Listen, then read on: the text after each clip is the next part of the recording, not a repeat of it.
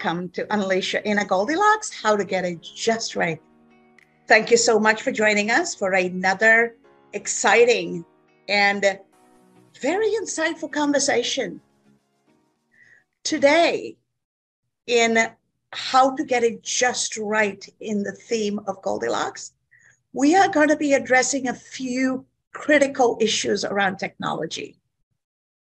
What are the pros and pitfalls of all the emerging technology, and how do we protect ourselves, and how do we protect our identity and keep ourselves secure so that we don't open ourselves to get hacked? We don't invite trouble for ourselves.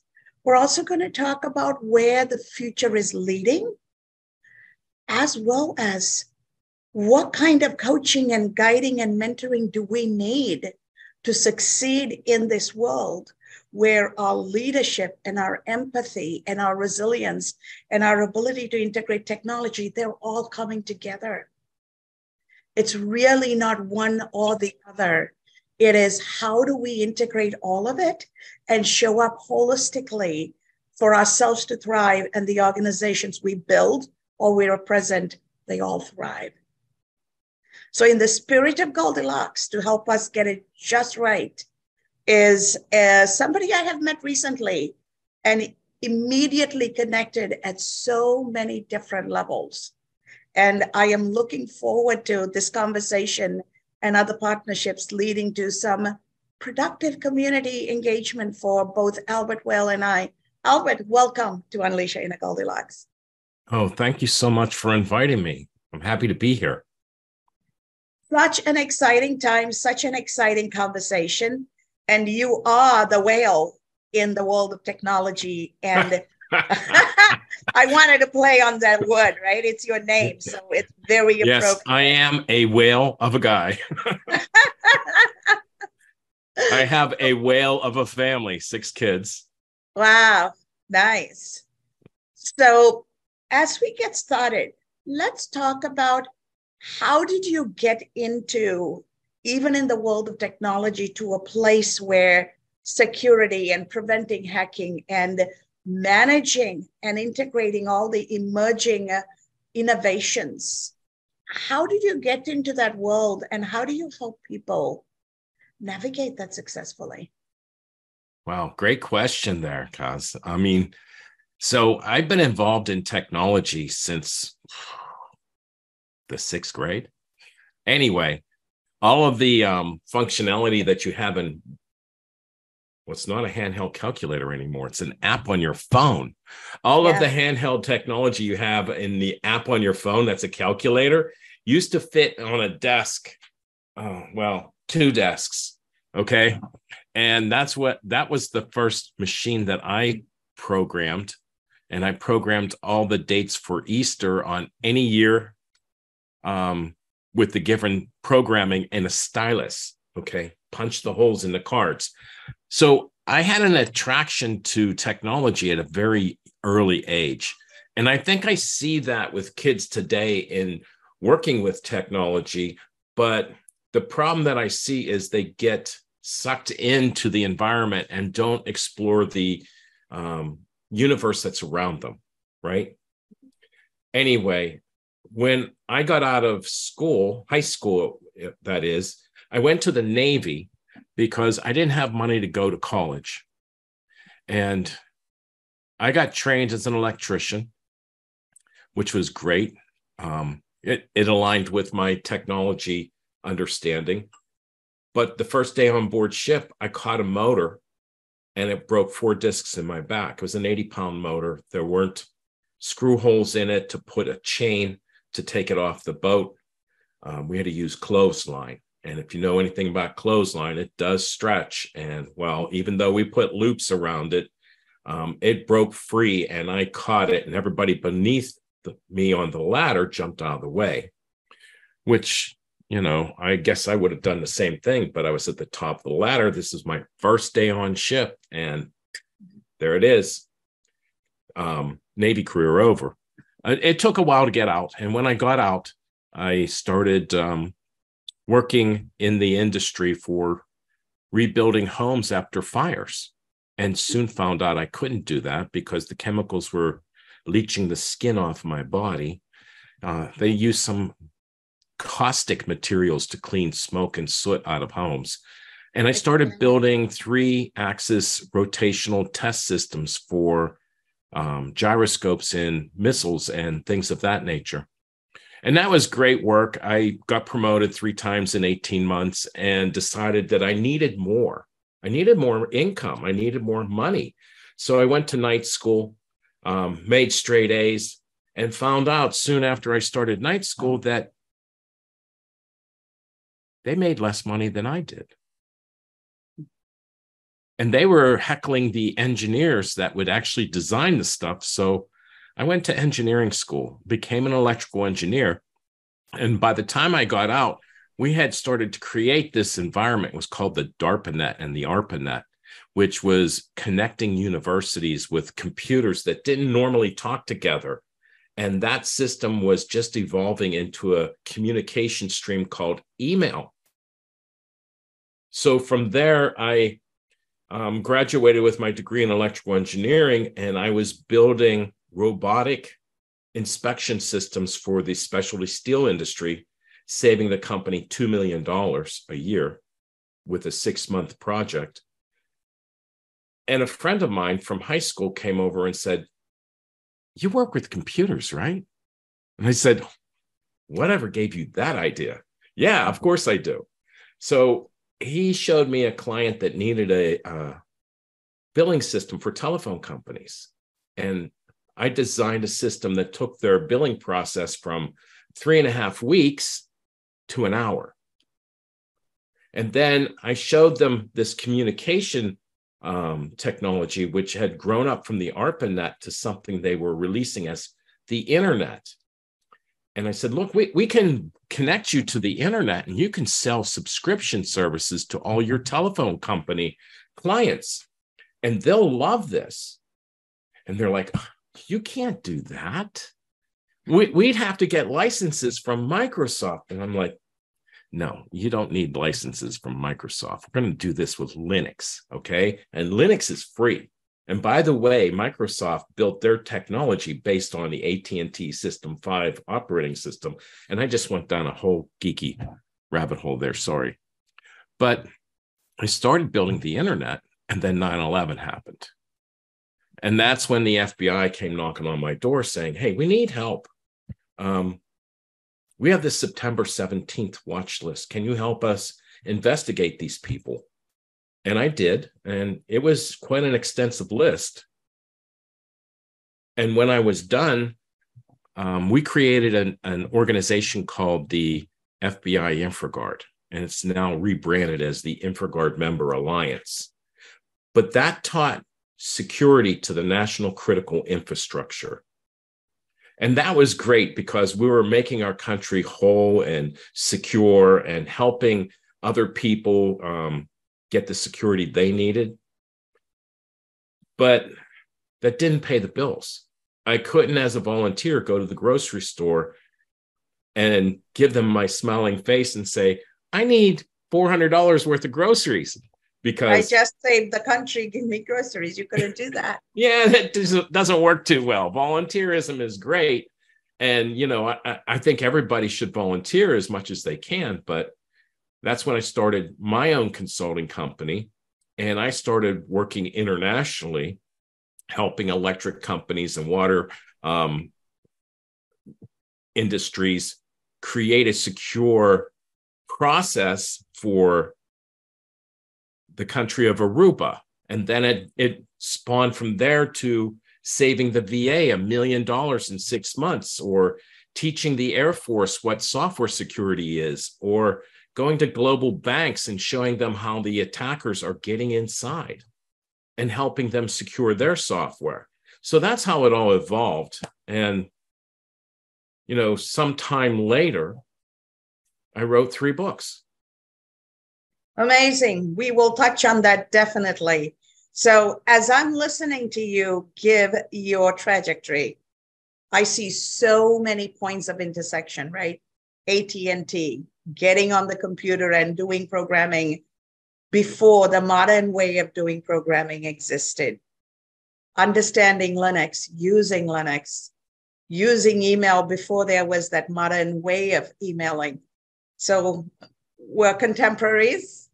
We've taken a similar journey. So that's exciting for me to have this conversation. And the more technology has become democratized with everybody having access to it, and the more ease of use has been brought in, it has also become more vulnerable.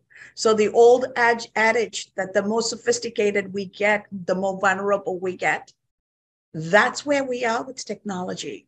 So talk to us about why it's important not to get hacked. And then it's a perfect time to weave your first book in. Oh, well, that's great. Thank you, Dr. Henry. The tools that we're using in today's technology are looking for tomorrow's threats. Mm-hmm. The biggest problem that we have with technology is we have this addiction to devices. I don't know if you can see this. This is an iPhone. Huh? Where was it built? China. I have nothing against the Chinese people. Don't get me wrong. But there are some industries, some government organizations that want to get inside our networks, and they do it quite well by enforcing the implementation of malware, backdoors, and espionage inside the technology that we buy that's manufactured in China. And I'm a very big advocate for bringing manufacturing back to the United States. And the reason that I am is that we can't see these threats because our tools are looking for tomorrow, not today or now or yesterday. How did they get in there? Were they manufactured? Was it a 0 day that we didn't understand? You know, what's going on inside the technology that we're trusting? And that's why I built a product called It's Safe, which actually looks at communications going in and out of the organization to implement proactive protection. And by creating that tool, that launched my first book, #Hacked. Because most people are already hacked, but they don't know it. You know, most people use simple passwords. 1, 2, 3, 4, 5, 6 is one of the most popular passwords out there. And it doesn't take a rocket scientist to figure that out. But in today's realm of technology, even an 8-character password can be broken in under an hour. Mm-hmm. So we have to use longer passwords, and the protection schemes that are employed for us as users are totally different than the ones that are being employed by business. If a business already has a breach and they don't know it, they've got your password file already, they've got your contact information, and you're not able to secure that data. You can't change your identity. Your social security number might already be at risk, which is what I talk about in #Hacked. And I also give you a website to go to see if somebody has your information already identified in a data breach, and it's available on the dark web. So keeping your information secure and safe is essential for keeping your identity protected, because most people don't know what the dark web is. I am glad you mentioned that, because I was going to ask, can you elaborate on what the darknet is so that our community and all the viewers can get a deeper insight into what it really is instead of just a buzzword? Yeah, the darknet is another internet. So if you look at our world as being totally connected with the internet, now the darknet is what happens when organized crime is available to sell their wares, like malware as a service, or backdoors into organizations, or administrator access to organizations already built in because they've gotten inside and now they're selling, root access or administrator access to a Fortune 10 company at $10,000 for a week. Imagine the damage that bad actors or governments can do against industry if they have inside access already. So keeping your data safe is essential. And the dark web is being monitored. A lot of individuals that are utilizing it don't realize that even though they think that they're anonymous, they're really not. The backdoor access is available for anyone, and it's being tracked. Okay. So I'm glad you explained it that way, because so many times, especially when entrepreneurs build websites and have somebody manage it. Yes. Another entrepreneur is managing those websites. And in order to make sure they don't forget everybody's administrative access codes, they have a singular one they use for everybody. And I run into this with some of my entrepreneurial clients, not-for-profit clients. And it's not just them protecting their own access, but who all have administrative rights to backdoor through the dark web. How is that being protected is equally important. You bring up a very good point. One of our targets for our security appliance, It's Safe, is the managed service provider. These are the companies that you outsource your IT services to because they know how to connect devices back and forth. They're really good at information technology opportunities. They're not really good at cybersecurity. It's kind of like asking a foot doctor what you should do with the brain tumor you have. It's probably not something you're going to do for fixing your cybersecurity problems because it's a totally different field. IT is tangible objects, connecting them, making them work. And that's a great thing for a lot of people to get done. But cyber is this nebulous concept about how to gain access using the technology we have and getting inside. And that's what It's Safe really does, is it manages all your connections going in and out to see where are they going and do you really want that happening? You've given us so much food for thought in terms of the cybersecurity, the internet, the darknet. I want to touch on something equally important. You have some good news to share with us, something you're doing in the world of coaching, and I cannot wait for you to share it with our audience and see where your expectations and goals are there and where there could be points of intersection to help others and help build your new entry. Wow, thank you.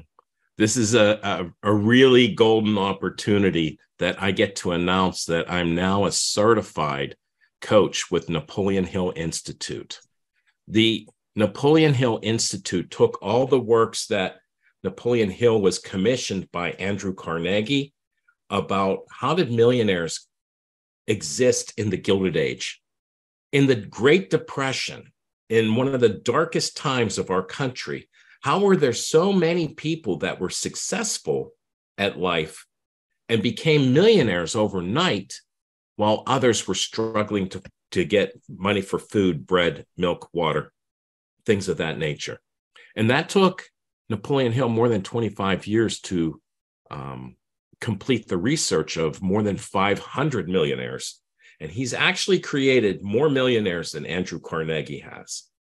With more than 60 to 70 million copies of this book, Think and Grow Rich, it's right over here, already sold, there's a volume of wealth of information. But the problem is you can't read it and start applying it. You really need to have somebody that's been through the process. I'm one of those products of the product, okay? I started out with Bob Proctor coaching, And my mentor, Cleona O'Hara, is now the CEO of the Napoleon Hill Institute. So when Bob Proctor died, she said, okay, what's next? She was the senior vice president and member of the inner circle for Bob Proctor. And then he was gone. What were they going to do? Well, she had a download from the universe, from infinite intelligence that said, call Napoleon Hill. Now, Napoleon Hill's been gone for a little while, but their foundation has been around to manage all of the works from Napoleon Hill. And she had a conversation with Don Green, and Don gifted her the Napoleon Hill Institute, which was founded 60 years ago. And we've reinstituted the Institute and had a founding celebration in the end of April. And there were about 75 or 80 coaches that came on board as the founding members.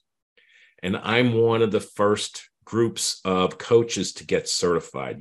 There were 5 in the initial interview.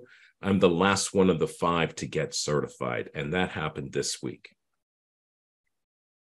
Congratulations. I am so excited, both for you as well as the lives you're going to touch, because we are economically entering a challenging time, not just in one country, globally.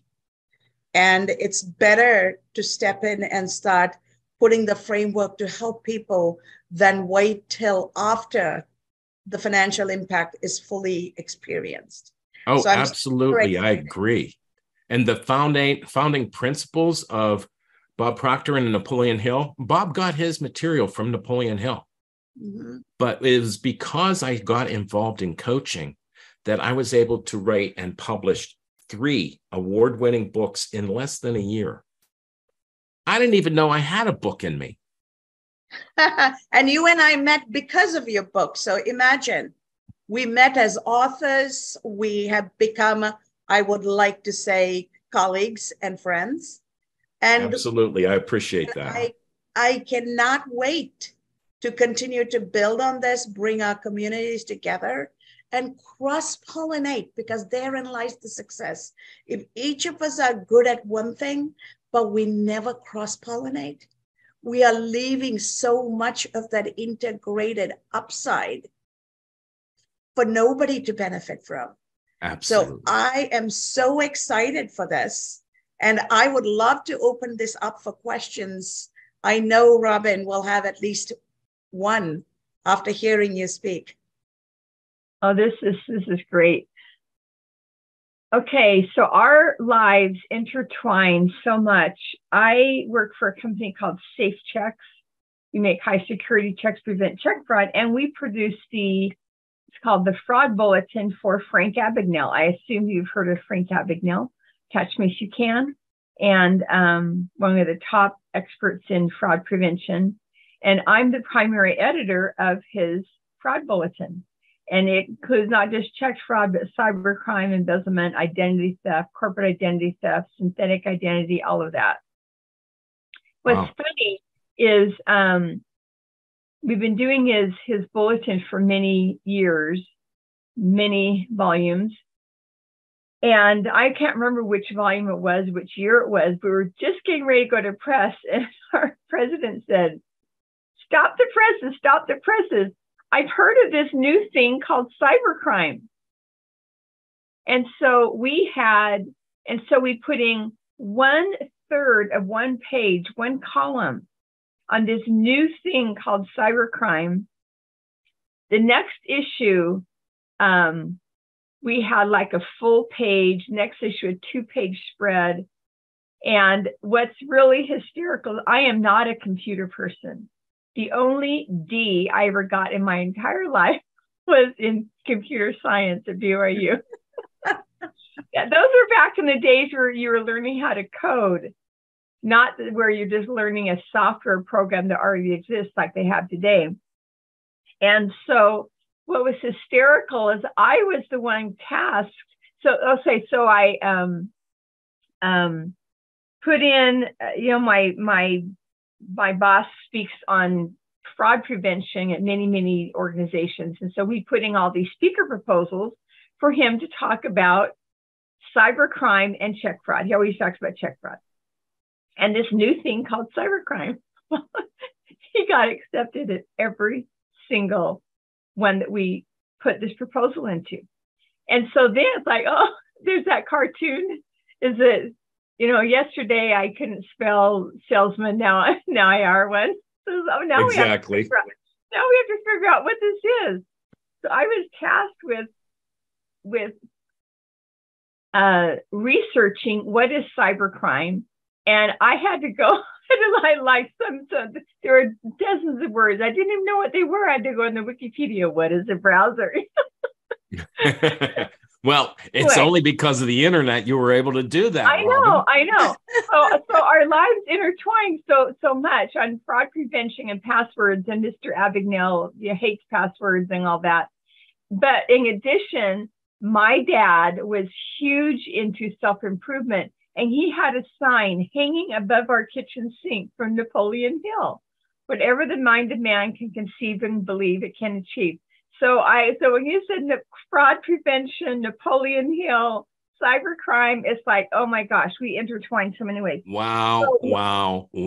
I'm just amazed at how much like-minded people actually accelerate towards each other. And, changing the world starts with a small group of individuals. I think we have them here. Yeah. I want to change cybersecurity for the world. And it's our mission at Napoleon Hill Institute to make 8 billion people free thinkers. Yeah. And so I to finally get to my question, I'm usually not this long-winded. I usually just go straight to the question. But so I love to look at the human. So one thing I was impressed about you is you just kept saying yes to life, and you just kept figuring it out. Wound here, wound there, but you just kept saying yes to life, figuring it out. I love that. It's a great message. In the cybercrime and fraud prevention area, I love to look at the human side of fraud, that you have all this technology, all these machines. Ultimately, they're all dealt with by human beings. And I'm wondering if you have pondered the human side of fraud and what your thoughts are about the human side of fraud. That's a great question. And actually, in my realization of what's going on in cybersecurity, one of the insights that I bring up is when we're doing testing for the environment, the human element is never engaged. Right? And who's always involved when there's an incident? It's the human element. Whether it be an administrator or someone that's using the internet at the office or somebody that's teleworking and bringing their device from their home into the office, those activities are where cyber threats are most prevalent, and we're not really looking at the activities, which circles back around to proactive threat detection and prevention with a tool like ItSafe, because we're actually looking at what is going on and is it desirable. But sometimes these human actors don't realize that they're the threat point, because they've had a breach on their device and they don't know it yet, and their device is controlled remotely. When they get access to their office, now they're the threat vector. So they might not intentionally be involved in fraud. It could be an unintentional event, but utilizing that technology, which we have become addicted to, being built in a foreign country. My trust level has exceedingly gone off the charts as far as what I can see and what I can't see as far as trust is concerned. Yeah. Does that help, Robin? Yeah. Yeah. That's great. The human being is the weak link. It is. Beautiful question. And I love how you brought in that user human interaction, the unintended consequences of the socialization process of how humans engage with technology, right? And the unintended consequences. And what I love about the way you're integrating everything, Albert, is the fact that your life's message is have grit.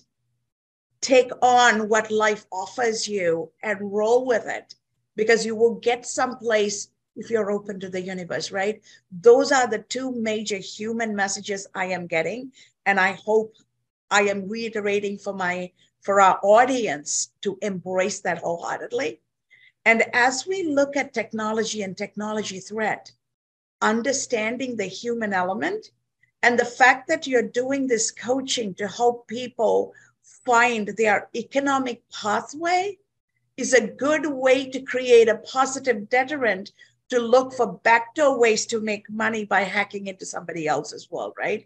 A lot of times I always sit back and say, if all these smart people had jobs, they wouldn't have time to hack into other people's computers. That's exactly correct. Applying their skills and their intelligence to a worthwhile and meaningful use to help society and the human race.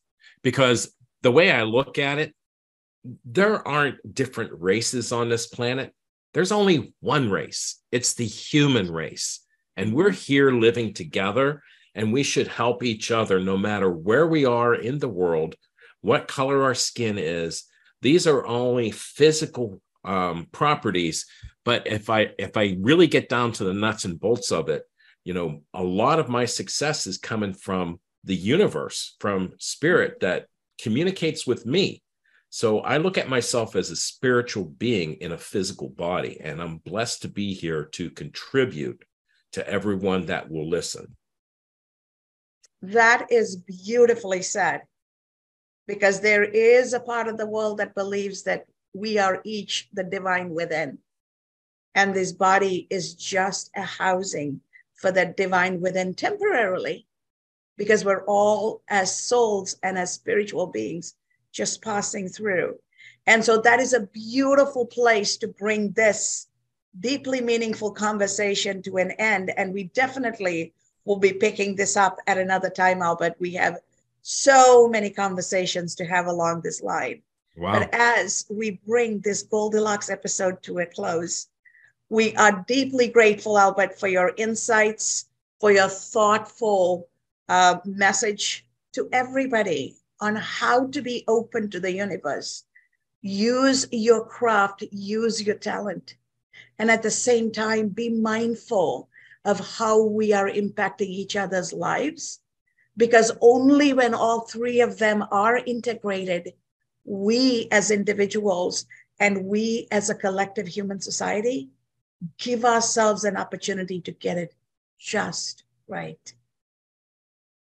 I couldn't have said that better. It's just right. Your inner Goldilocks.